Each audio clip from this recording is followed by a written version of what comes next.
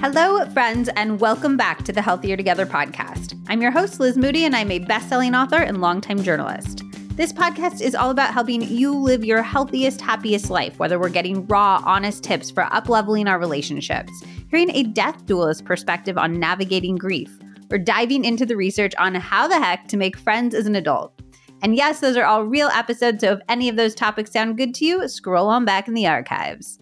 Today's episode is all about harnessing the power of neuroscience to create the life of your dreams. I'm going to be completely honest. I've always been somewhat skeptical of vision boarding and manifestation and things like that. They felt a little out there and also dangerously close to saying that when people have bad things happen in their lives, it's their fault, which I absolutely hate, and we definitely get into that in this episode. But Dr. Tara Swart Bieber completely changed my mind. First of all, her credentials are amazing. She is a neuroscientist. She's a psychiatric doctor. She's a senior lecturer at MIT Sloan, a visiting senior lecturer at King's College London. She has basically a top-level neuroscience background and a top-level medical background, and she was really able to explain to me for the first time the science behind how our thoughts can help create our reality. And importantly, why negative realities aren't the result of negative thoughts. I came away from this interview feeling so empowered and excited to go after my biggest dreams, and I hope you feel that way too. We get into what neuroplasticity actually means and how you can harness it to transform your life, why, from an evolutionary perspective, we actually get wiser with age, the science behind why vision boards actually work, plus how to make the most effective one, according to research, how to figure out your positive qualities and actually internalize them, how manifestation works from a neuroscientific perspective, plus how to do it the most effective way, how to figure out what you want in life. This is really important if we're trying to manifest and action board and vision board things. We need to know what we want so we can go after them, why your manifestations or vision boards aren't working and how to fix it, the 5 best ways to support your brain health daily, neuroplasticity hacks for taking risks, building resilience, relieving stress, tapping into your intuition, and being more creative, and so much more. Tara and I would both love to hear your thoughts as you're listening to the episode, so definitely screenshot and tag us both on Instagram. I am at Liz Moody, and she is at Dr. Tara Swart. You can also pick up her brilliant best-selling book, The Source, The Secrets of the Universe, The Science of the Brain, wherever books are sold. And you can listen to her new podcast, Reinvent Yourself with Dr. Tara, wherever you get your podcasts. If something from this episode resonates with you, and I have a very strong feeling that it will, please share it with someone in your life whom you think would benefit. We get into so many important and actionable tips for creating a life that you love, and I think we can all think of some people who might need to hear this as a pick-me-up going into 2023. And if that person is you, I hope you walk away from this episode feeling empowered to dream up your best life and actually go after it. Thank you so much to everyone out there who continues to send links to family members and friends and coworkers. It is so appreciated, and it's 100% the best way to support the show. And before we get into the episode, I want to quickly remind you to grab your Healthy Convo Codex ASAP so you can use them for all of your holiday celebrations this year. We launched 3 brand new games. We have our Raunchier Together game, which is R-rated. It makes any dinner party or couples night or a bachelorette or girls trip way more fun. It would be perfect for New Year's Eve, by the way. So much fun. And you can drink or not drink. We really designed it so you could have a sober, curious time, or you could use it with alcohol. Either way, it is just as fun. We have our Working Together game, which is meant for everything from Zoom meetings to mentorship sessions to happier happy hours. And then we have our We're All In This Together deck, which is a perfect companion deck to this episode. It's a journaling prompt deck that's actually designed to change the direction of your life. And it is a must-have as we're heading into the new year. So head to healthyconvo.co to get your hands on them before we sell out. Again, that is healthyconvo.co. This is sadly our last Healthier Together episode of 2022. We're going to be taking a little break just for the last 2 weeks of December, but we will be back the first week of January with a series where the world's best doctors break down the health impacts of alcohol. And we answer all of your questions about how to navigate the social elements of being a little bit more sober curious. So get excited for that. I am so excited to share it. And to all of my beautiful HT fam members, whether you joined our community this year or you've been around for a while, I am so grateful to have you here. It is an absolute honor that you choose to spend your time with me, learning and growing and laughing. And there is not one single day that I forget that. So thank you for being here. It has been an amazing 2022, and I cannot wait to see what's next in 2023. All right, let's get right into it with Dr. Tara Swart Bieber. Dr. Tara Swart Bieber, thank you so much for joining me today. I was telling you before we got on that I'm just so impressed by the breadth of your knowledge. You know about so many things in so many different arenas. I feel like if you understand the brain, then you can apply it to lots of different arenas. Let's start off with, can you explain what neuroplasticity is as if you were explaining it to a 5-year-old? Like, what is happening in our brains and why are they even set up to work that way? I love the way you said as if you were explaining it to a 5-year-old, because if I was explaining it to a 5-year-old, I would have, I think you call it silly putty, we call it plasticine. And I would make it into the shape of a brain and I would just show them how you can squidge it and then make it grow. But if I was just going to explain it in words, I would say that it's the ability of the brain to change and grow throughout life at any age, any stage, any mindset. But there are some obvious bursts of time like 0 to 2 when babies go from being completely helpless and vulnerable to walking, talking, sometimes several languages, able to control their bowels and bladder. And then in the teenage, there's a lot of pruning. So you kind of sophisticate the brain ready for adult life, more about understanding emotions and sexual behavior and socialization. And that actually carries on till we're about 25, quite actively. We're like a sponge that's just learning and changing and growing all the time. But from 25 to 65, you have to put in a little bit more effort to keep your brain flexible. What happens after 65? You can do things after sort of late 30s, early 40s that can help to stave off any of the decline that can happen in things like memory. The typical patterns are remembering names and faces, remembering the sequence, the order in which social events happened. That can become a bit harder. But actually, I don't really ask people to focus on that. I say that your wisdom and intuition massively grow at that time, and it's really great to use that. And it's kind of to do with survival, because at that age, you wouldn't necessarily be physically strong enough or quick enough to escape from a predator. So that's why our wisdom and judgment gets so honed at that age. That's so interesting. So at different points in our life, we're essentially wanting to lean into different things that our brain might be more adept at doing. That's a beautiful way of putting it. And I think there can be a plateau, 25 to 65. And that's why in the modern world, that's such an important time to not just do what you're good at all the time, but try to challenge yourself to learn new things. And a lot of your work focuses on how we can harness the powers of neuroplasticity to really transform our lives in these incredibly positive directions. I would love if you could just kick us off with maybe a few of your favorite stories of the power of neuroplasticity in action. Well, I'll put it in a few ways. One is that I take on a new learning every year just for the reasons of neuroplasticity. So I've learned several languages. I've learned a musical instrument. I've relearnt tennis. I've applied it to more intangible things like my general level of happiness. But the biggest thing that I've applied it to, which I think you know, is manifestation. So bringing into my life the things that I want professionally.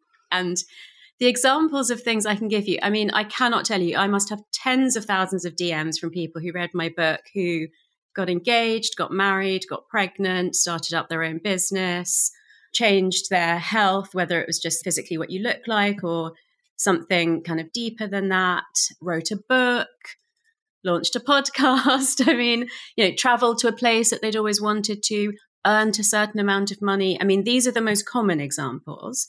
And the funniest one is my friend who is a yoga teacher who was probably planning to have a baby in a couple of years' time and was planning that year to get maybe a place where they could have a room for a nursery and get that ready. So she'd actually put a picture of a cradle in the center of her vision board.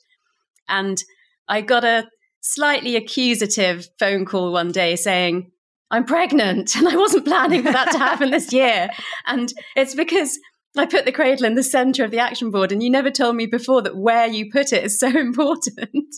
Okay, wait. So let's get into vision boards, and you call them action boards. So first of all, let's start there. A lot of people know vision boards as vision boards. Why do you call them action boards? It's exactly the same thing. But the reason I do that is because for too long, there has been this idea that you can sit at home and create a fantasy ideal life and just do nothing and wait for it to come true. And based on the neuroscience, I'm not a proponent of that attitude. I mean, I think there are some incredible stories of people who visualize things and checks have fallen out of the sky or whatever, but I feel like it's actually just better for you and your own brain and your sense of agency and your belief that you can do more in the future if you can show yourself that this is what I did to make this happen. So you would create the images exactly the same as a vision board, but it would have to be connected to you taking action to make those things come true. And what's the science behind why an action board would work? So vision boards and visualization, I can talk to you about the science of them. The way that they work is through 3 brain processes called selective filtering, selective attention, and value tagging. Selective filtering is because we are bombarded with so much information all the time. I mean, 100 years ago, we were bombarded with too much information for our brain. But if you read the LA Times, the whole thing today, you would receive more information than someone did in their entire lifetime 100 years ago. So just to give you an idea of the exponential rise in how much we're overloaded. So our brain has become very good at filtering out things that aren't relevant to our survival. For example, you're not aware of your clothes on your body all day because you don't need to be. But the brain is still very much focused on your survival. It's not really thinking, what could I do to thrive and massively become successful and take lots of risks? Your brain doesn't really want you to do that. It can help you to do that, but you have to prime it. So by creating a vision board or visualizing something every day, you're priming your brain to not filter out the things that it considers not essential to your survival.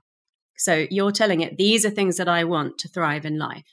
Then the selective attention is that you are more likely to notice the things that will lead you to whatever your goals for manifestation are.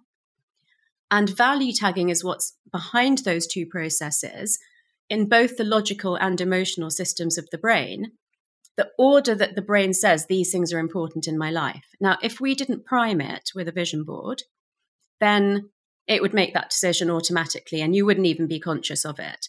And the logical system tends to override the emotional system. So it will be very important, but basic things like food on the table, roof over my head, clothes on my kids. And the emotional system is more like your dreams, your desires, your manifestation goals.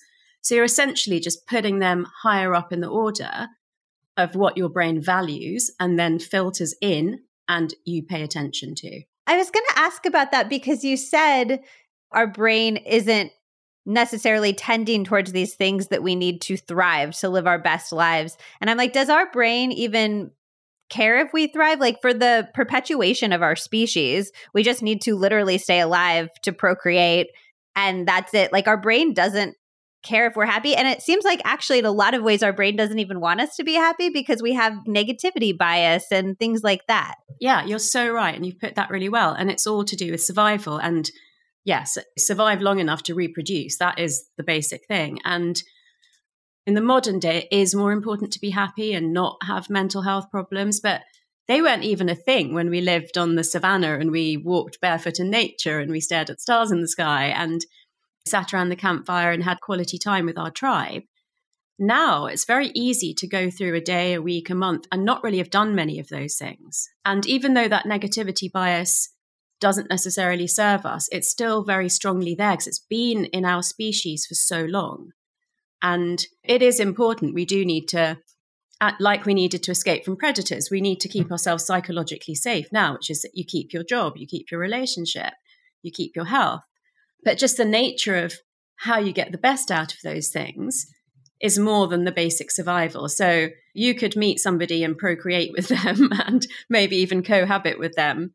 That's not really enough for us anymore. We want to have positive, meaningful relationships with emotional regulation and care of the children in a mindful way. It's just different. And although we can prime our brain to filter things in a different way, and the brain is able to cope with the demands of all the information, which is so different to cave times, some of the fundamental things about the way that the brain works haven't really changed that much in millennia. So the value tagging is essentially you telling your brain, like, I know you don't care if I wake up feeling satisfied and fulfilled every day, but I actually want you to hierarchize that differently, and I want you to care. Yeah, there's that. Or there's another way I would put it, which is I know that I have the means to get enough food to survive. I know that I have a safe place to sleep and kind of cleanse my brain overnight. So the things that I would like more than those basic things that I already have to survive are this, and that. And then what was the word selective? There's selective filtering and selective attention. Is that when you didn't know a word or you didn't know about a certain thing and then all of a sudden you learn that word and you see it everywhere? That's selective filtering happening. That's selective attention, yeah.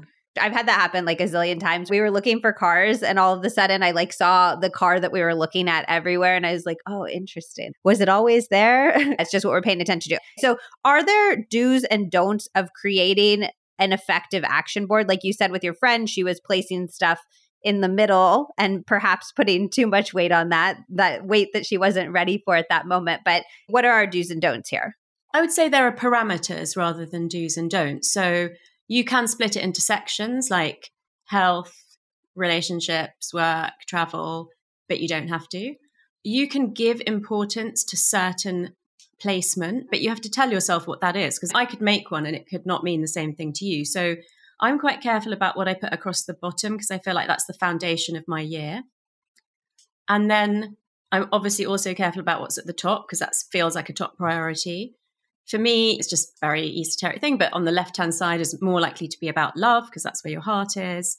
And then central also seems important for a different reason. But for me, I would most likely put home things in the center because that's kind of the center of, everything else, and more likely to put travel around the outside. Then there's things like, do you cram the board full, so that there's no space, or do you leave space? And what does that mean to you? Is it the feeling of my life's really busy, or I have mindful time in my life, or is it I'm leaving a bit of space for magic because maybe I don't know everything that I want this year? I think the intention behind it is really important. So in that respect, however you do it would be fine, as long as you know what it means, where you place things and why you've made them touch each other or be far away from each other, that kind of thing. And then I've heard you say that you recommend beginners start with physical action boards, but you personally do yours on Pinterest? I do a mixture. So during the pandemic, when I had more time and wanted to be more creative, I did a really big one on, glued it all down, spent ages looking through magazines. We don't always have the luxury of that time. I still think the physical ones are the best. But with the digital ones, you can have them as your screensaver or you can have them somewhere on your phone. So you can look at them more throughout the day, but you do have to remember to do that. Whereas if there's one in your house, then like, for example, by your bed, you're naturally going to see it at least when you wake up and when you go to bed.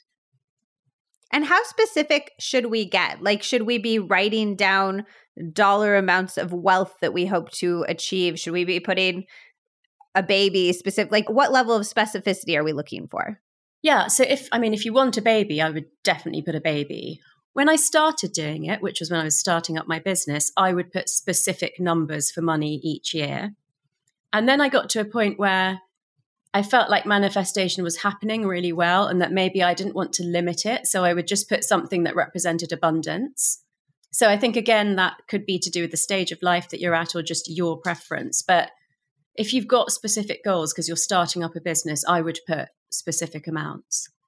And I've heard you talk about the difference between visual stimuli and text-based stimuli in terms of a vision board. Can you speak to that a little bit? Yeah, I've actually opened up my thinking about that a lot more because some people do so well with lists. And now I've thought about, let's say you're dyslexic or you're not very visual, then why not record something and just listen to it every day? So I think using your senses, one of the reasons I say make a physical board is because then you've used your hands to make it as well. So there's more of a tactile connection to it. But I think either a visual representation, a list, I've done lists in the past as well. I've never tried the auditory version, but I think that could really work for some people. I have been looking for a quality fish oil to take myself and recommend to you for years, and I genuinely couldn't find one that met my quality standards. And then I kept hearing from doctors on the pod about how important it was for our brains and our hearts, even dermatologists who said it makes a huge difference for our skin. And I was like, okay, I truly need to figure this out. Then I found O3 Ultra Pure Fish Oil from Puri. The brand was literally created because the founder ran into the same problem as me. He couldn't find anything truly pure enough to take daily. Puri believes in full transparency with all of their products. Every single batch is third-party tested by the Clean Label Project and IFOS, which tests fish oils looking for the highest quality, safety, and purity standards in the world against more than 200 contaminants, heavy metals, pesticides, glyphosate, dioxins, and bisphenols, to name a few, and they always receive a 5 out of 5 star rating. Every Puri bottle actually comes with a QR code so you can scan and see the results for yourself. This is well above the standards of any other fish oil I've found, which is so important to me because if I am consuming something for my health, I don't want it to actually be causing harm. Puri's fish oil is so fresh, you'll never get any gross, fishy burps because every batch is tested to make sure it hasn't oxidized and gone rancid. And yes, that is where those burps come from. Do not just take my word. With Puri, you can find actual data behind every single batch, which makes Puri a supplement brand that you can trust. Right now, Puri is offering my listeners 20% off their O3 Ultra Pure Fish Oil and all of their great products. Go to my special URL, puri.com/Liz Moody, and use my promo code Liz Moody. This even applies to the already discounted subscriptions. You will get almost a third off the price. Go to PUORI.com/LIZMOODY. Do not wait. Use promo code Liz Moody at PUORI.com/Liz Moody. My favorite health hacks are the ones that have the biggest payoffs for the smallest amounts of effort, and this is such a good one. When you are drinking your tea or coffee in the morning, just add 1 packet or scoop of Great Lakes Wellness collagen peptides. I definitely was a bit of a collagen skeptic until I had dermatologist Dr. Whitney Bowe on the podcast. You can scroll back to her Ask the Doctor episode. She said it is not a myth. There is research to support how great collagen is for your skin. And then, of course, I did my own deep dive, and I was so impressed with the known benefits for things like your skin, your hair, and your joint health. Studies show that collagen can help improve your skin's hydration, which is something that I'm especially looking for during this time of year when everything just feels a little bit drier. Zach likes the marine collagen, and then I like the grass-fed beef collagen, but both are incredibly well-sourced and certified by third parties, which is the number one thing that I look for. And since I've started incorporating collagen into my everyday routine, I have noticed strong and healthy nails, and my hair feels thicker and fuller, which we love. And Zach's knees are feeling so good despite all of the time that he is spending running. One of my favorite things about the Great Lakes Wellness Collagen Peptides is that I cannot taste them at all, and they dissolve so well in hot and cold beverages. Not all collagen can dissolve in cold beverages, and some days you just want an iced tea. To try out Great Lakes Wellness collagen packets or their bigger tubs, use code Liz Moody for 25% off. Yes, 25% off. That is a huge discount off of your first purchase at greatlakeswellness.com. That is Liz Moody for 25% off at greatlakeswellness.com. And the goal is really just to get clear about what you actually want in your life so that you can activate those processes of tuning into where that occurs in your life, essentially. Yeah, that's always what it was. But during the pandemic or post-pandemic, I'm getting more messages from people saying, I don't really know what I want. And what I've said to them is maybe try to represent a feeling of how you would like your life to be. But actually, the more I have conversations with people like you, the more I realize that this is more of an issue now, that people are really struggling to know what they want. So I always said being clear on that is super important. And yes, if you are clear on what you want, then you're providing the visual cues for your value tagging to get you there.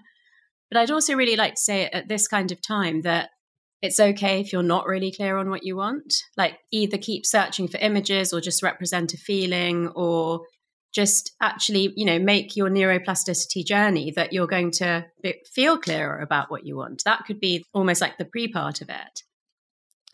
That's really interesting. And again, it's not like you need to put a universal symbol of like, I don't know what I want on your board. It's more just like you need to be clear that you want to know what you want. And that's what that symbol means to you, correct? And that you'll be open to it. Because I was actually having a conversation with someone on my podcast where she said, and then I said I felt the same, that we felt like we could just have a blank piece of paper for 2023, but that's quite anxiety inducing for people who've always had goals and been very ambitious. For me, I do feel uncomfortable about that, but I would say, okay, this is a new challenge for me. Like, it's okay to not know what you want. Maybe it's just about being open to things that come to you, because I've been doing them for 15 years. So maybe it is time for a change for me, or maybe it's to do with the stage of life that I'm at and I can't really see where the next path will be yet, because possibly there's going to be a really big change. And so, just being kind to yourself and giving yourself a bit of time. It doesn't have to be done always at New Year's or on your birthday or whatever. Like, it can be done 3 months into the year.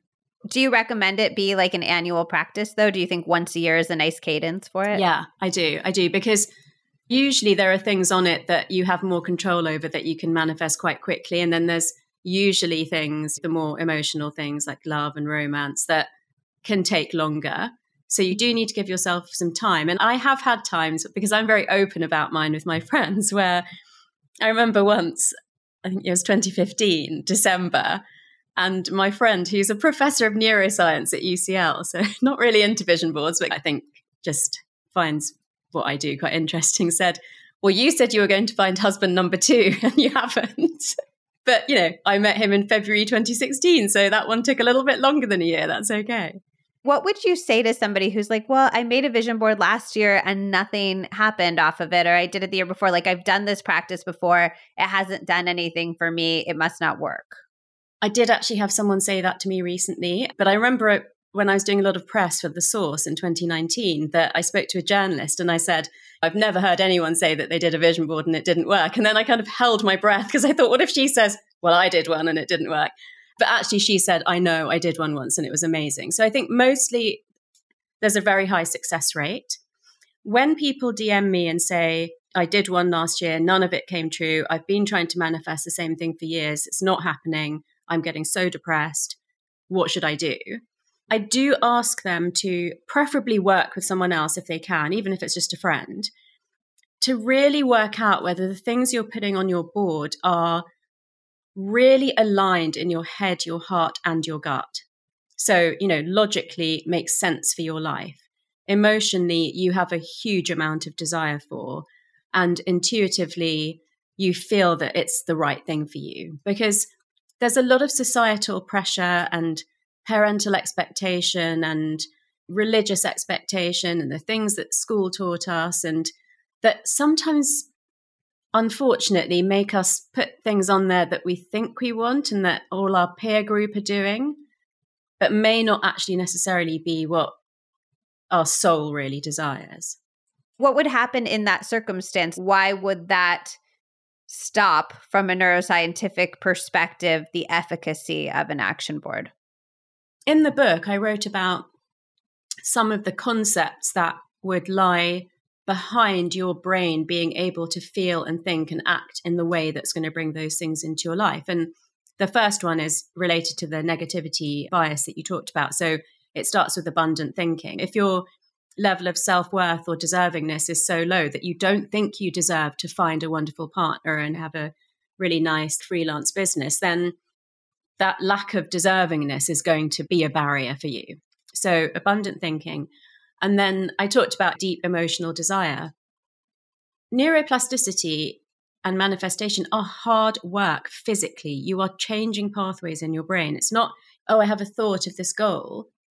You have to work very hard to get in the right mindset to achieve that goal, to be brave enough to go out there and do the things that you'll need to do to make it come true.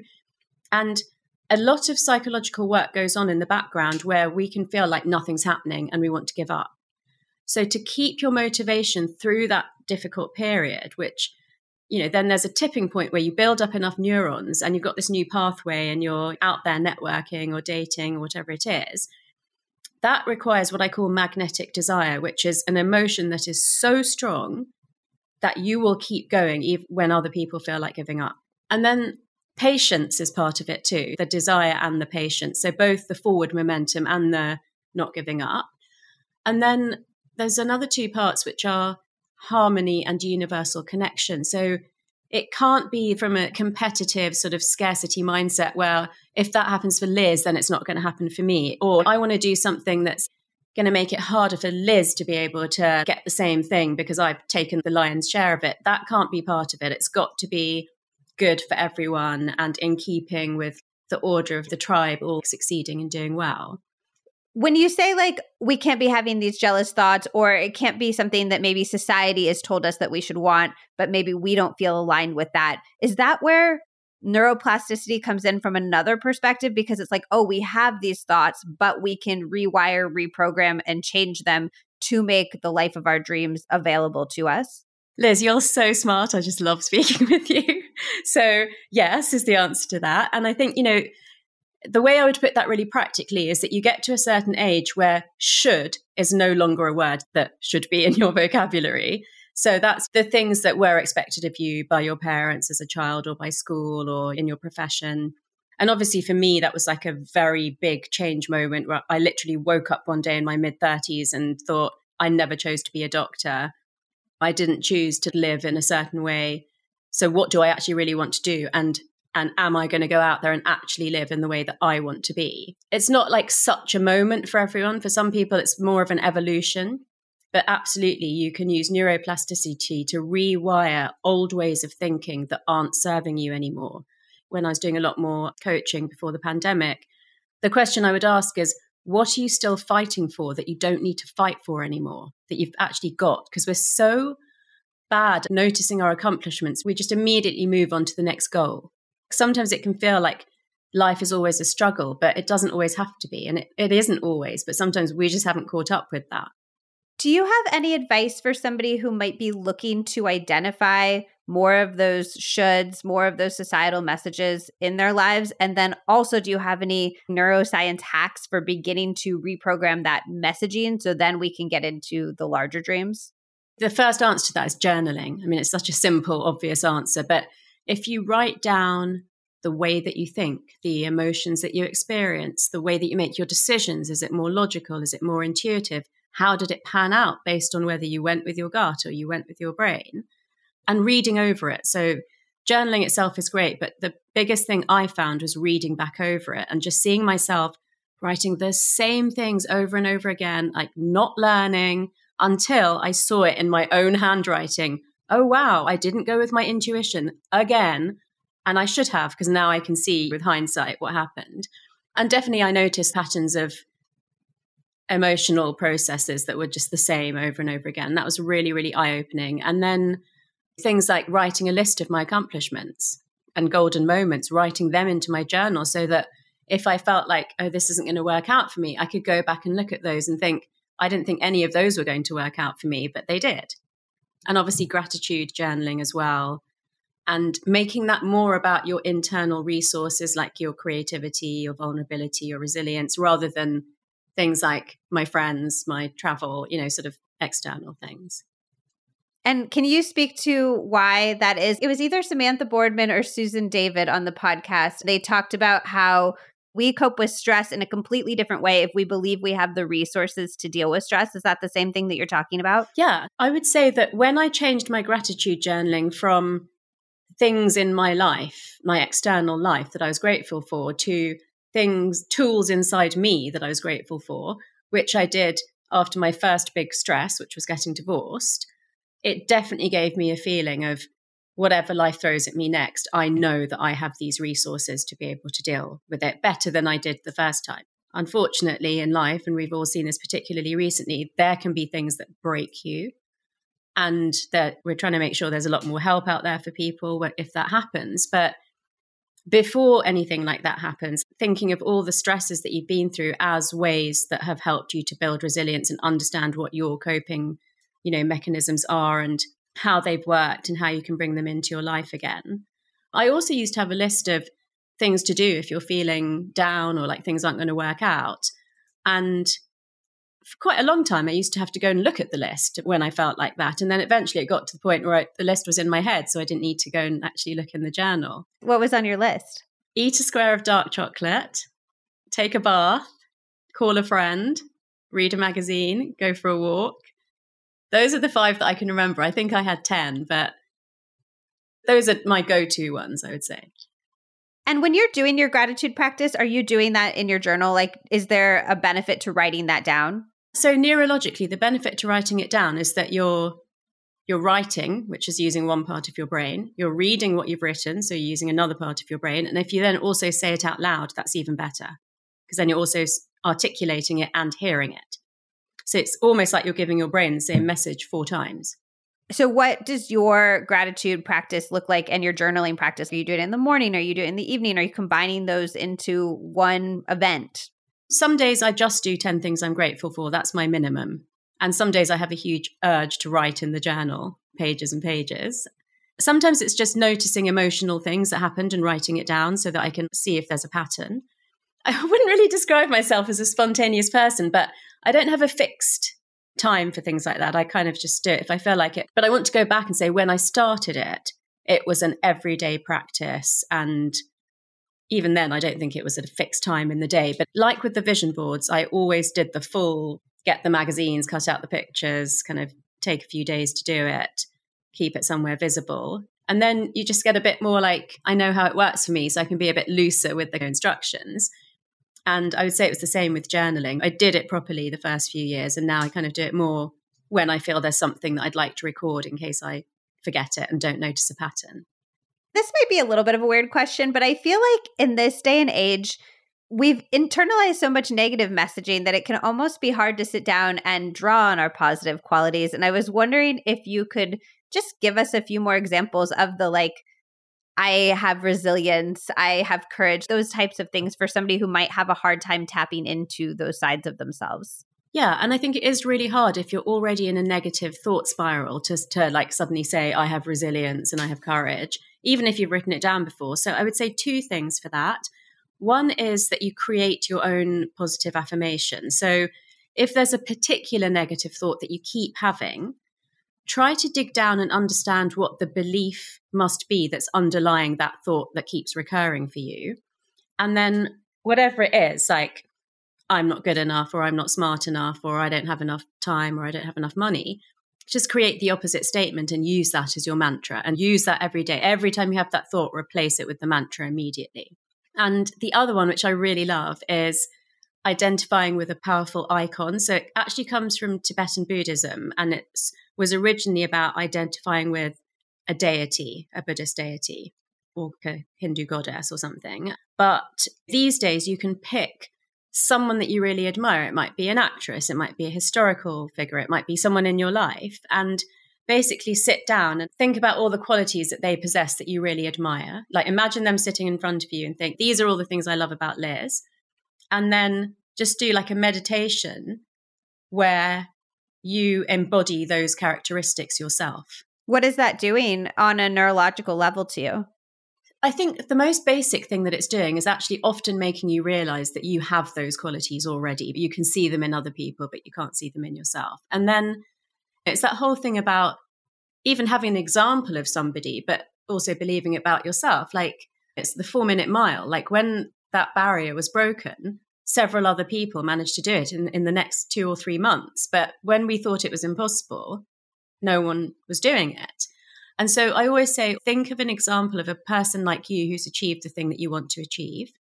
Or maybe you've already achieved something similar and keep reminding yourself, oh, well, I did that. So, I could do this. And be very mindful of that negative self-talk and do all the physical things that you need to do to keep your brain and body in good shape. Get enough sleep, eat as healthily as you can, make sure you're not sedentary, drink enough water, do some meditation or walking in nature, because even if you just do like 5 minutes of some of those things, they're micro habits that put your brain in a better condition. If your brain is in a good environment, you're less likely to think negatively. If you skipped meals, if you didn't sleep much last night, of course you're more likely to think, oh, well, that's never going to happen for me, or I'm not as smart as Liz. But when you're in the best possible physical state, then you could sit down and do that meditation. and actually feel like, yeah, I have those qualities. Maybe not all of them, but I have some of them already. And actually, I want to add in another exercise because it's just such a nice one. I call it caring for the animal. And you can do it in the bath or shower, or like when you're moisturizing your body. And I always start at my toes, and I literally, as I'm touching each part of my body, thank that part of my body for what it does for me. So, it could be your feet for walking you around all day, but it could also be something like my skin for being the physical and psychological boundary of my body, and my hair for being so dark and shiny. And if you do that, I promise you will feel like you don't need to wear any makeup that day. You will feel like $1 million. So it's usually a good one to do if you're starting to just feel run down about these, things that you're not achieving, or that you think you can't do, or just isn't working for you. What is the science behind why an affirmation like that would work? Because actually the scariest thing to the brain is uncertainty or anything new. So often that feeling happens when we are about to take a bit of a leap, and we keep thinking, no, I can't do this, or I don't know what it's going to feel like. And so either visualizing it, and further than visualizing it, mental rehearsal, but also telling yourself, I can do this, I have this quality, this is going to happen, just breaks down that bias that your brain has to keep you safe. You're telling your brain that it's not unsafe for me to go networking. Whatever you have to say to yourself to take that first step. And usually when we do that, because of the safety bias of the brain, we find that the thing that we were scared of is actually not as bad as the being scared of what it's going to be like. So, full disclosure, I am somebody who's struggled a lot with hypochondria and with anxiety. So on one hand, when I hear these stories about how our beliefs can shape our reality, I find them incredibly inspiring and wonderful. And then on the other hand, I'm like, do these underlying negative beliefs that I have, are these shaping my reality in a negative direction? I have spent years as a hypochondriac telling myself that I'm not going to think myself into a negative health condition, but there's literally research of people thinking themselves into more positive health conditions. So it's hard for me to balance that. And for somebody who is not thinking the thoughts they want to think, how dangerous is that to them? Actually, the same professor of neuroscience who commented on my vision board, I remember once saying to him, I get a lot of psychosomatic pain. And when I get that, I think there's something wrong with me in whatever, area of the body that it is. And he said, well, psychosomatic is still your brain talking to your body. So I would call hypochondria similar. It's, yes, you're on high alert and it's not fun to feel like that all the time, but it's still your brain and your body talking to each other. So I think acknowledging that at first, because in a way, it's your brain trying to survive in the best possible way. It's your brain's trying to keep you safe, but it's kind of doing it too much. It's kind of like a parent that hovers over their child a bit too much. It's you doing that to yourself. And so whenever you have a concern like that, one of the things to do, obviously, is to get it checked out medically so that you can be reassured. But the other one is to ask your brain, what are you trying to tell me? And what do I need to do to soothe you? Instead of thinking, I'm a hypochondriac, I do think this is wrong with me, but it's probably just made up, actually talk to it, give it some space to be acknowledged. And I definitely found with my, the pain that I used to get, that if I either breathed into that area or I got the reassurance medically that it wasn't anything terrible, it just disappeared immediately. And it's crazy to me that you could be in that much pain for so long. And then as soon as someone says, oh, no, that's definitely not cancer, it's just gone. I think that your mind is very powerful, but at times it can take over your body. And what you need to remember is how powerful your mind is and use that to make this better. You've got neuroplasticity potential there waiting to be channeled in a different way. It really resonates because I definitely think my hypochondria is a result of childhood trauma and spending a lot of time as a child not feeling particularly safe. I just want to say in no uncertain terms, why can we manifest ourselves millions of dollars, our dream jobs, all of these things, but then if we have cancer, if we're struggling with infertility, if we have anything bad in our life, why is that not our fault? It feels like it has something to do with intentionality. It feels like it's like you're not sitting around and trying to create cancer. Is that it? Yeah, actually, I really love that point about intentionality, and I probably may not have picked up on that myself, but I would say two things. The first one, which I think is really important, is that this idea that if you work to attract positive things into your life, that means it's your fault if negative things come into your life is a man-made theory. It's not a fact. And secondly, I should smile a bit because okay, if you're a super powerful manifester, you might be manifesting millions of dollars, but I don't think most people are doing that. Otherwise, we'd all be doing it. I would preface all of that by saying, if you are really spiraling in negative thoughts, if you've got terrible health anxiety, if you have feelings of being unworthy, then physiologically, that could cause some inflammation in your brain-body system. So I'm not going to say that it's okay to have negative thoughts and not address your health anxiety, for example. I mean, to me, it's down there as a neuro myth with saying that if you just visualize and create a fantasy, you can sit on your couch and do nothing and wait for it to happen. You can't do that. And equally, it's not your fault if something bad happens to you. Life is very complicated. So we shouldn't really even focus it on health. What if you had a car crash? Is that your fault? I mean, that's nothing to do with how you're thinking. I think it's so important to be clear on that because that can create fear. And that's exactly what we don't want. We want to create trust and love in the brain to magnetize the things that we really do want. So would one part of that be the difference in your mind between a vision board and an action board, that you're not just sitting around and imagining stuff to make things happen in your life, you're actually taking action about that? And on the negative side, if you're having these fears, you're probably not taking action. So they're not going to come true in the same way that the positive things would. Yeah, absolutely. That's why I make that really important distinction between vision board and action board, because you have to take authority and responsibility and go and grasp the opportunities that you can. So equally, sure, if you smoke, you're more likely to get cancer. But if you sit at home thinking I might get cancer because it's in your family, that's not more likely to make it happen. Right. That makes sense. And then going back to the action board thing, I am curious, once you have your things on your vision board, how do you know what actions to connect them to? Like if you're have $1 million on there, how do you know if you should ask for a raise or quit or start your own company? And if you want to get married, but dating hasn't worked out for years, how do you know what to do if the actions you've been taking haven't been manifesting the things that are on your board? Yeah, I mean, you need to work that out. There's no easy answer to that. And you also need to be somewhat realistic. I mean, it's great to think about doubling your salary or whatever, but going straight from something that's way off $1 million to $1 million probably isn't the right way to do it. Only because then you'll just reinforce that it didn't work. And I would rather you said $100,000 and see yourself achieve that quicker and then build it up over time. And I find that journaling is a good way to say, okay, read back over my journal. What have I been doing wrong in the dating game? What could I do differently? But if you feel like you can't do it by yourself, or that's where a coach or a therapist or, a friend who won't put their own agenda onto your situation, who can just be a sounding board, it's always good, I think, to get another opinion as well. Taking care of your health isn't always easy, but it should at least be simple. That's why for more than 5 years now, I've been drinking AG1. It's just one scoop mixed in water, and it makes me feel energized and focused without any kind of caffeine jitters.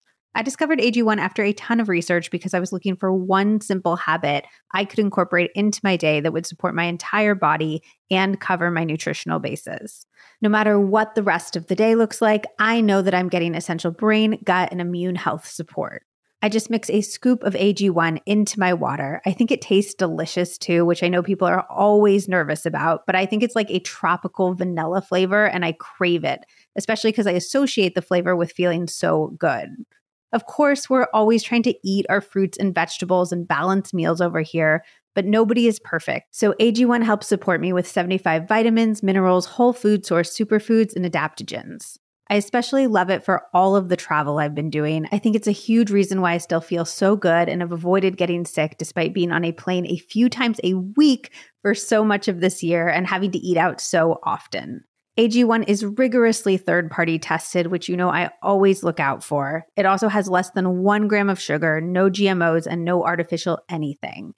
AG1 is one of the highest quality products to elevate your health, and that's why I've partnered with them for so long. So if you want to take ownership of your health, start with AG1. Try AG1 and get a free 1-year supply of vitamin D3 and K2 and 5 free AG1 travel packs with your first purchase exclusively at drinkag1.com/LizMoody. That's drinkag1.com/LizMoody. Check it out. There is so much incredible science behind red light therapy. There's research going all the way back to 1903 that won a Danish physician a Nobel Prize for showing that exposure to concentrated red light accelerated physical healing. And research from NASA has shown that it boosts the production of growth factor proteins and collagen, among many other incredible things. I am obsessed with red light therapy. It is so science supported, and I've personally seen huge benefits. I use Bon Charge's Max Red Light Therapy device, which is a red light panel, so I'm not limiting its benefits to my face. I feel like the masks are so popular right now, but I would like to expose my entire body to the red light. That way, it helps with not only my skin, my collagen production, but also increasing energy, decreasing pain, repairing cellular damage, improving mental health and cognitive function, and so much more. You are not spending that much more money to get a panel versus a mask, but you get a much more versatile device with way more powerful effects. Bon Charge's Max Red Light Therapy device gives you professional-grade equipment straight at your home for the best price that I have seen anywhere. You can stand your Max panel on the floor on any flat surface, or you can hang it on the back of a door. It is really lightweight, and it is so easily stored away in the closet when you are done using it for the day. You only need 10 to 20 minutes, so Zach and I actually meditate in front of it naked, but there's lots of ways that you can habit stack it into your routine, so you do whatever sounds good to you.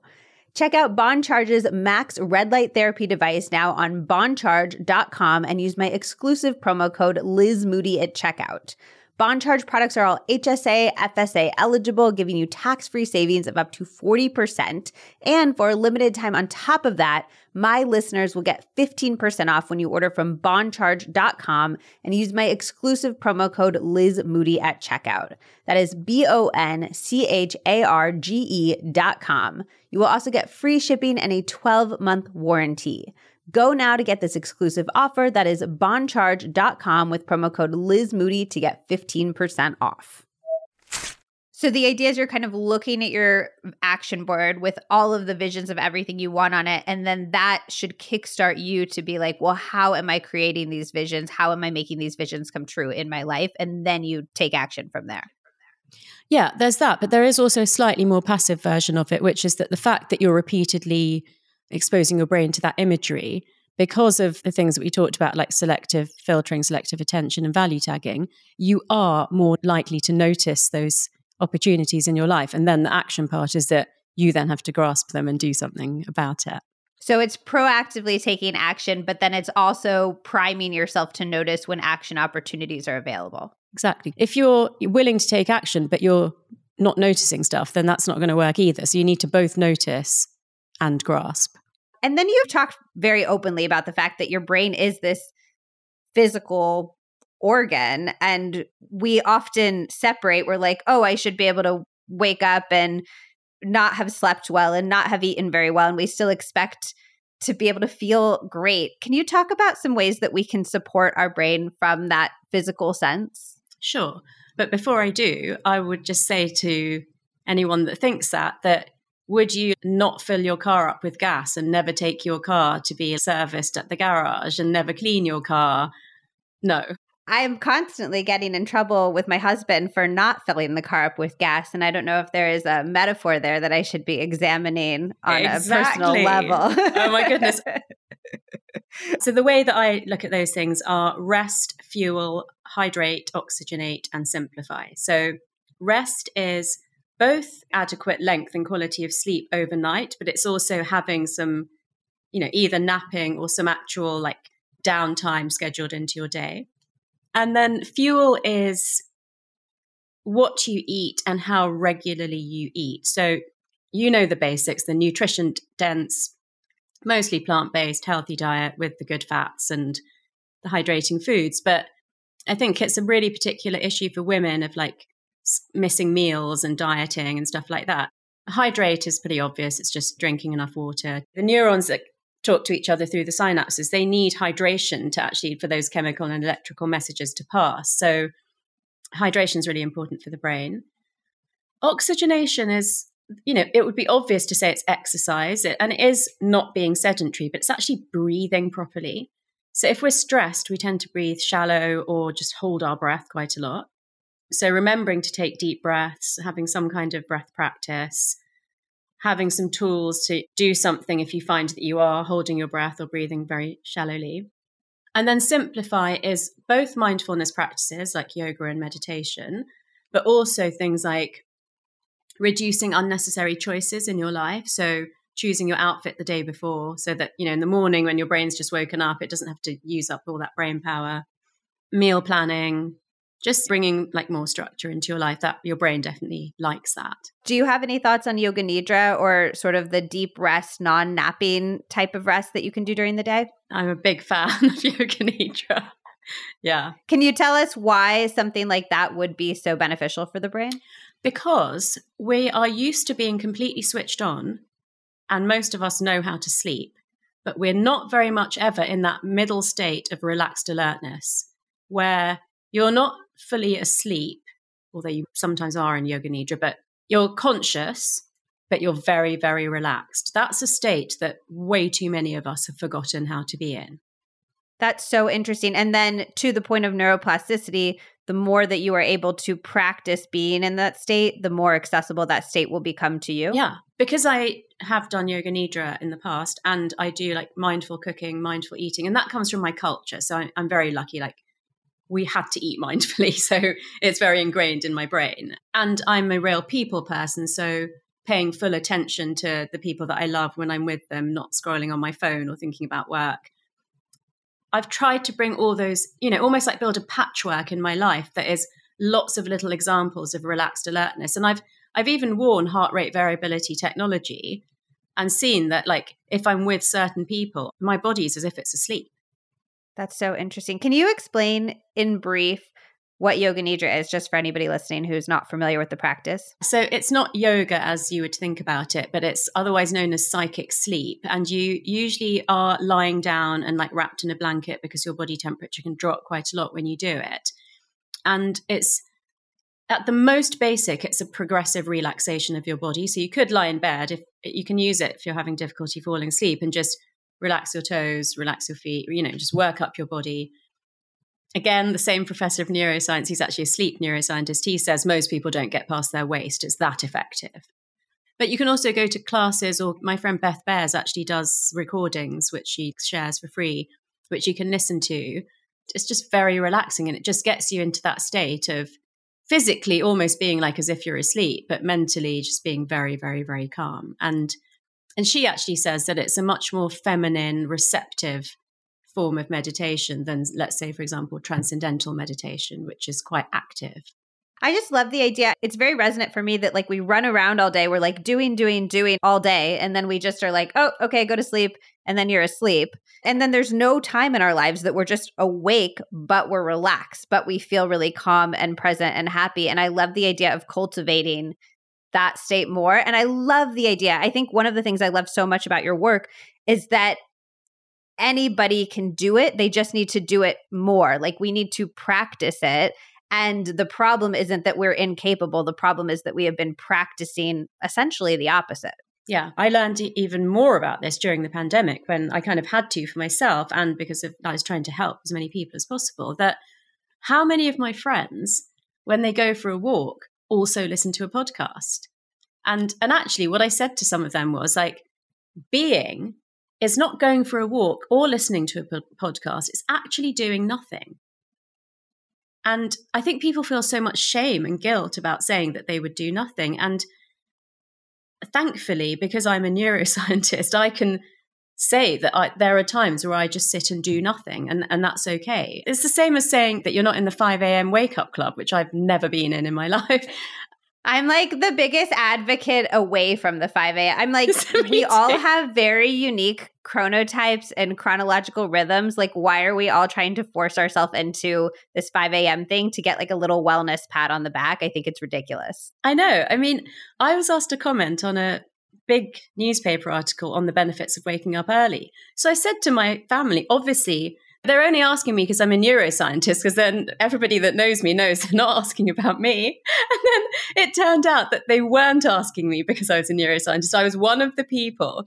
Every other person on there, which included Richard Branson, was, I wake up at 5 o'clock, I go for a run. I was like, I wake up at 8 o'clock. Just to put a very fine point on it, because I do think I have a really hard time talking myself into doing nothing. And I think that a little bit more permission giving around, like in an ideal world, I would do nothing because it felt good. And I was like, yay, I enjoy this. But I think I need to do nothing because I know it's good for me. So can you just kind of, I don't know, talk me into the benefits of doing nothing briefly? I'll just repeat something that we talked about before, which was that our natural sort of evolutionary wiring included walking barefoot in nature, looking at the stars in the sky, sitting around the campfire, all of those mindful things. But what the neuroscience shows is that if you sit, not getting distracted into daydreaming, this comes back to the intention thing. So if you're sitting at your laptop and you find that often your mind, gets daydreaming, that's not good. But if you sit and you allow your mind to wander, you move it from the control network, which is the I can solve, complex problems, to the default network, which is the creativity network. Because I feel like what you were asking me is, tell me why doing that would make me a better wife, a better, podcast host. And the reason is that you would be activating a whole system of your brain that never really these days has time to be activated. And that's the thinking flexibly, seeing patterns that aren't necessarily obvious to everyone, and like coming up with creative ideas. And is that why intention is important generally? Because when you're doing things without intention, different parts of your brain are essentially being activated than when you do things with intention? Yeah. I mean, this is quite a relatively in the last 1 or 2 years thing that has been backed up much more by research, that your brain knows the difference between whether you've done something on purpose or not. And it has a completely different hormone and neurotransmitter profile in your brain. That's so interesting. Okay, I want to play a little game where I'm just going to ask you for one neuroplasticity hack for a bunch of different life scenarios. Are you down? Yes. All right. What would be one neuroplasticity hack for somebody who wanted to take a big risk in their life? Start by taking small risks and building up. And why does that work? Because the best way to sustain a new habit in your brain is by breaking it down into bite-sized chunks. And so if you take a small risk and it's fine, then you're going to be braver. So you build up by taking bigger and bigger risks till you get to the point where you're like, I can do this one. Oh, I love that. What would be one neuroplasticity hack for feeling happier on a daily basis? Understanding that you can learn to do that just like you can learn a language, and it's going to take the same amount of effort. So you are going to have to spend time like you would either using an app or getting language lessons, preferably every day, noticing and writing down something that made you happy that day. And also noticing and writing down a time that you could have said, oh, isn't that flower beautiful? But you didn't. I love that. Relieving stress or anxiety in the moment when it happens. So there's two things. It's one thing called the physiological sigh, which is like where you breathe in, but then you take a sharp and small intake of breath, and then you breathe out slowly, and you repeat that 3 times. So what is that doing in your brain? So it's actually doing something in your lungs, but obviously then the effects of the oxygen has an effect on your brain. So your lungs start off as 2 big branches, but then they become smaller and smaller bubbles. And then they interface with the blood supply and oxygen goes throughout the body. And small bubbles are called alveoli. And taking that extra short intake of breath before you breathe out causes the alveoli to close, and it releases more carbon dioxide from your system. And so then you're more oxygenated than buildup of carbon dioxide. And being more oxygenated was one of your things that is just very supportive for the brain generally? Well, basically, the only two things that your brain uses are glucose and oxygen. So glucose isn't sugar, it's the breakdown products of a healthy diet. And oxygen, those are the two resources that your brain uses. It doesn't use anything else. Yeah, so that's one way to reduce carbon dioxide and build up oxygen. And the other one is, it's called the half salamander. They're both ways of stimulating your vagus nerve. And if you want to Google it, it's called vagal toning. And it's basically, you tilt your head, let's say to the right, but you look up to the left.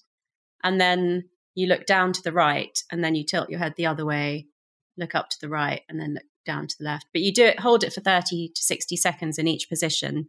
It usually makes you yawn or swallow. And it just moves your whole nervous system from sympathetic, which is fright, flight, fight, to parasympathetic, which is rest and digest. And that aligns with what we've been talking about, which is that state of a relaxed alertness. Okay. One neuroplasticity hack for tapping into our intuition more. That's got to be journaling and reading over it. Every time you have a big decision to make, what's your intuition saying? What's your logic saying? Which one do you go with? How did that pan out? That's definitely how I honed my intuition. And the next one was going to be making a big decision. And would you say to tap into your intuition more? Okay. What about building resilience? I do think that the gratitude list that relies more on your internal tools and resources than external things. But another quick hack for that, if you like, is the cold water showering or plunging followed by heating up in a sauna or hot bath. And is that because of the dopamine? It's because of heat shock proteins and dopamine and oxytocin, because immersing yourself in warmth afterwards. The message is that you inoculate your body with stress by the cold, but then you demonstrate to your brain, I can make myself feel better afterwards by finding a way to warm up. And so then if you get an emotional shock, your brain already has the message, I can make myself feel better afterwards. That's so interesting. I do more sauning. We have a portable sauna, so that's more accessible to me. But I've always wondered, I have a dream of having a cold plunge someday. I do cold showers now, but I've always wondered how to stack them together for maximum benefit. So you're saying do cold first. Do you have a length of time you recommend? They say 15, 30 to 60 seconds. And then do hot after so that you're telling your brain you're capable of healing, of comforting yourself. Yeah. That's cool. I love that. What is one neuroplasticity hack for being more creative? Spending time doing nothing. And that's because we're activating the different part of our brain that's letting our mind intentionally wander. The default system of the brain, yeah. And then on the other side, if we need to feel more focused, if we need to be less distracted and actually accomplish something, is there anything we can do to our brain, our environment to prime ourselves for that state? So what we tend to spend a lot of time doing is looking very closely at our phones and our laptops. So when the executives that I coach need help with that, I ask them to preferably go outside. But if you can't, either stare at a leaf or the palm of your hand in very great detail for 1 minute, time it. And then look outside or as far away as you can at a huge building or tree and stare at that for 1 minute. And then you basically reset your brain out of that. I've become so narrow focused that I can't think anymore. And you've opened up your brain more to the what's around, how we used to live in the cave. And then it's easier to focus again. What about learning something new as an adult, like a language or tennis? Is there a way to make that feel less insanely hard? I mean, those things are hard. And, the harder it is, the more you're going to change your brain. And that's why that's the level of task that I would take on. So we want it to be hard in some ways. Yeah. But let's be very careful that we would say, if you're busy and stressed, don't take on a massive neuroplasticity learning. Find a time where maybe work or family isn't as demanding and do it then. And then just to kind of tie it all back together, when we're increasing our neuroplasticity generally by doing something like learning, that will have this cascading effect where we'll have more neuroplasticity in all facets of our life and be able to experience all of the benefits of that. Well, the first thing you've done is just started to make your brain change more. So once it's changing more, it's definitely more open to other changes. At the very minimum, you see global brain benefits in your executive functions, which are the highest functions of the brain, like overriding your biases, regulating your emotions, thinking flexibly, solving complex problems. But if you just learned a language, you would not only get the benefits of now I can speak Spanish, I can go to Mexico, you would have other benefits as well. And even if you then learned something really different, like tennis, there's a transferable benefit, which is just that your brain's more flexible. And having a more flexible brain does what for us, just in very clear terms? So it helps us to make decisions better. It helps us to think more creatively. It potentially kind of changes the threshold at which you might get symptoms of dementia. Like I said, really right at the start, the brain can start plateauing and even shrinking actually in your 20s. But if you really start to force some new learning into your brain from your late 30s, early 40s, then basically keeping your brain younger. I love that. This is the last one. What about somebody who's actively going through a challenging time? So I don't know if we want to build resilience in that moment, but like it should have been done. We're in the hard time right now. What should we do? So I experienced this during the pandemic, which is that every single thing that I had done to build my resilience and mindfulness for however many years, all of it helped me at the difficult time. And so it really made me think, when you're doing it in the moment and you think it's helping you now, don't forget that it's there to help you when you really, really need it. But I will quote some of Amishi Jar's research into mindfulness with the Marines, which is that, sure, it was better if people had been practicing mindfulness for a month before they went onto the battlefield. But the ones that only started when they were in active battle, they got benefits as well. So that was a very interesting finding because we didn't think that would be the case. So if you're going through a hard time now and you start meditation now, it will help you. Are there any other manifestation tips or tips for creating your dream life using neuroscience that you really love, that you think the research really backs up? Well, the two that I want to say that they don't really have research. I feel like I've told you all the research ones, but the ones that I've learned more recently are to leave some space for things that you haven't been able to comprehend yet, because you don't want to be limited by what your brain thinks you're capable of. So leaving something open for that, because your brain is so much more amazing than any of us think it is. And then kind of on the other side of the coin of that is be careful what you wish for, because neuroplasticity is just such an incredible tool for being able to change your life, and everything from the way that you feel and think and behave to the things that you can bring into your life, and like how much it can improve your relationships and how much it can improve your health. So basically all of the research behind neuroplasticity is so related to manifestation.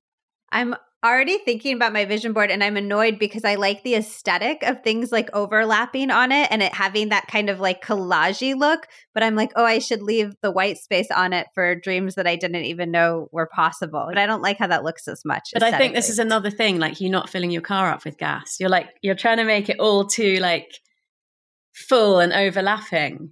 And actually, I think it'd be such a great exercise for you to do 2023 with everything with space around it. And it's so funny because what I say to myself constantly is like, I want space, I want peace, I want calm, I want quiet. But then I sabotage myself at every turn in trying to get that. Including what you're seeing on your vision board, because your vision board is not about aesthetics at all. We already have it calendared as like a company exercise we're going to do together. And then I think I want to make it my phone background. That's important, right? Too, to have it somewhere that you actually like see it and access it every day. Yeah. And I think a really nice aesthetic is sort of, I'm seeing like a block of 9 things like lined up like a grid, but with space around all of them. That's a nice aesthetic too. You're like, it can look really pretty, I promise. Like you're almost saying that from a life perspective too. Like your life can look really pretty with some space in it, you know? Exactly. Yeah. Can you just leave us with one homework assignment, something that we can all finish listening and go do immediately to start to manifest the life of our dreams? I mean, the one thing I always say in answer to that is make an action board. And ideally, you'd give yourself 2 days to finish it, not 2 whole days, but like start it, double check that it's got everything that you want on it. Is there anything that you haven't thought of that you need on it? Leave it overnight in a childproof, windproof, cat-proof place, and then actually stick it down and put it somewhere that you can see it. I think that is absolutely the biggest thing that you could do. And it doesn't take that long. Of course, we've talked about other little things like affirmations and walking in nature. But to me, that is the game changer thing to do. I love it. Well, I'm going to talk all about all of your amazing accomplishments at the top of the episode. But if you want to talk about anything that you're working on, that you're excited about, that you really want people to know about, I would love to hear from you. Thank you so much. My biggest neuroplasticity journey was just believing for decades that I'm not a creative person. So in September 2022, I launched my new podcast, Reinvent Yourself with Dr. Tara, which is stories of neuroplasticity, incredible people that have changed their lives personally or professionally. And on October 26th, we launched our piece of original music, which I co-wrote with this incredible rock star, Austin Winkler, who used to be the frontman of Hinder. I mean, launching a podcast was great, really great. First step to be feeling like I was a creative person, but co-writing a song that's actually like been released is just beyond my wildest dreams. I would never have put that on a vision board, not by a million years. So that is my thing. I left some space for magic, and something I could never have believed would happen for me has happened. I absolutely love that. It's just such a evidence of like, how many times a day are we telling yourself like, oh, I'm not a creative person, or I'm not this kind of person. And all we're doing is limiting ourselves. And also I think it's so important because to the point of neuroplasticity, like maybe at one point you weren't as creative, but like we are changing all the time, and we need to leave room for that. Oh, you're so amazing. You're making me feel like there's nothing I can't do now. There's nothing you can't do. We got to just go fill our cars up with gas. Yeah. And then we'll be good to go. Well, thank you so much for taking the time to join me today. I really enjoyed this. Me too. Thank you for having me. You know I don't like to choose favorites, but wow, this episode will be one that I come back to when I need help getting out of a slump, or I just need some inspiration to live my best possible life. I feel like I learned so much, and it changed my perspective on so many things, and I cannot wait to do my own action board for 2023 because I feel like it's going to be such a big year for me personally and professionally. You might have seen my little hints on Instagram. I can't wait to share more about what's coming up in 2023, specifically fall 2023. If you make an action board, tag me in it on Instagram. I want to see what you put on it, and I want to cheer you on. If you're new here, make sure that you're subscribed so you don't miss out on any future episodes. We have amazing ones coming up in January, including our brand new, very special series all about the health effects of alcohol and how to navigate a more sober, curious lifestyle, and an episode all about preventing burnout, which I think many of us could use. I am raising my hand. So subscribe so you do not miss out on anything. And make sure to head over to healthyconvo.co to get your hands on all 3 of our new conversation starting games, Raunchier Together, Working Together, and We're All in This Together. That is our journaling prompt deck. You definitely need that one. I promise you it will transform your 2023. And then we also have our original Healthier Together deck, which can be used in any situation to have the best conversation of your life with your family members, with your friends, with your partner, any situation. Those can all be found at healthyconvo.co. Okay, I love you. Have a wonderful holiday, and I will see you in 2 weeks for our first episode of 2023.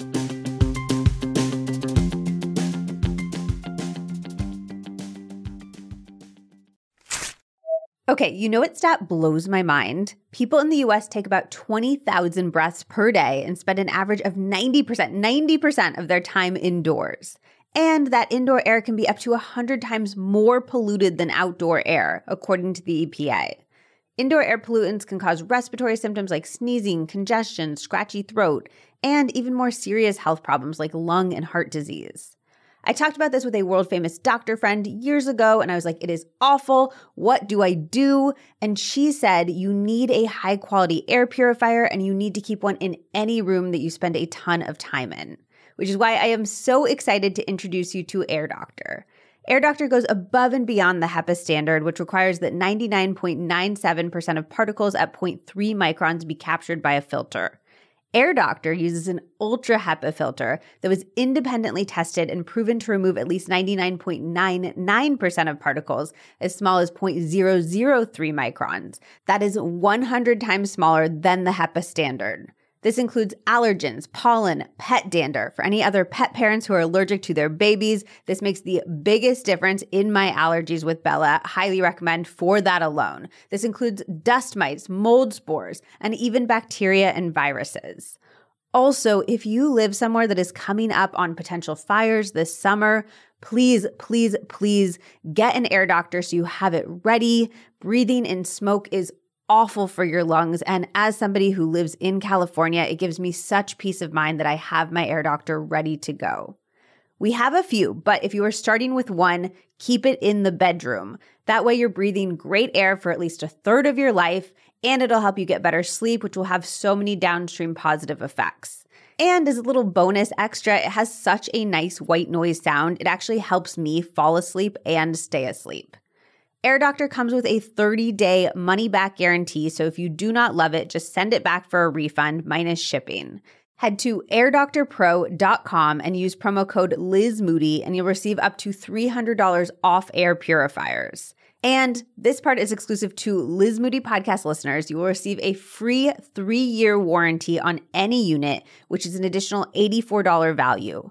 Lock in this special offer by going to airdoctorpro.com and use promo code LizMoody.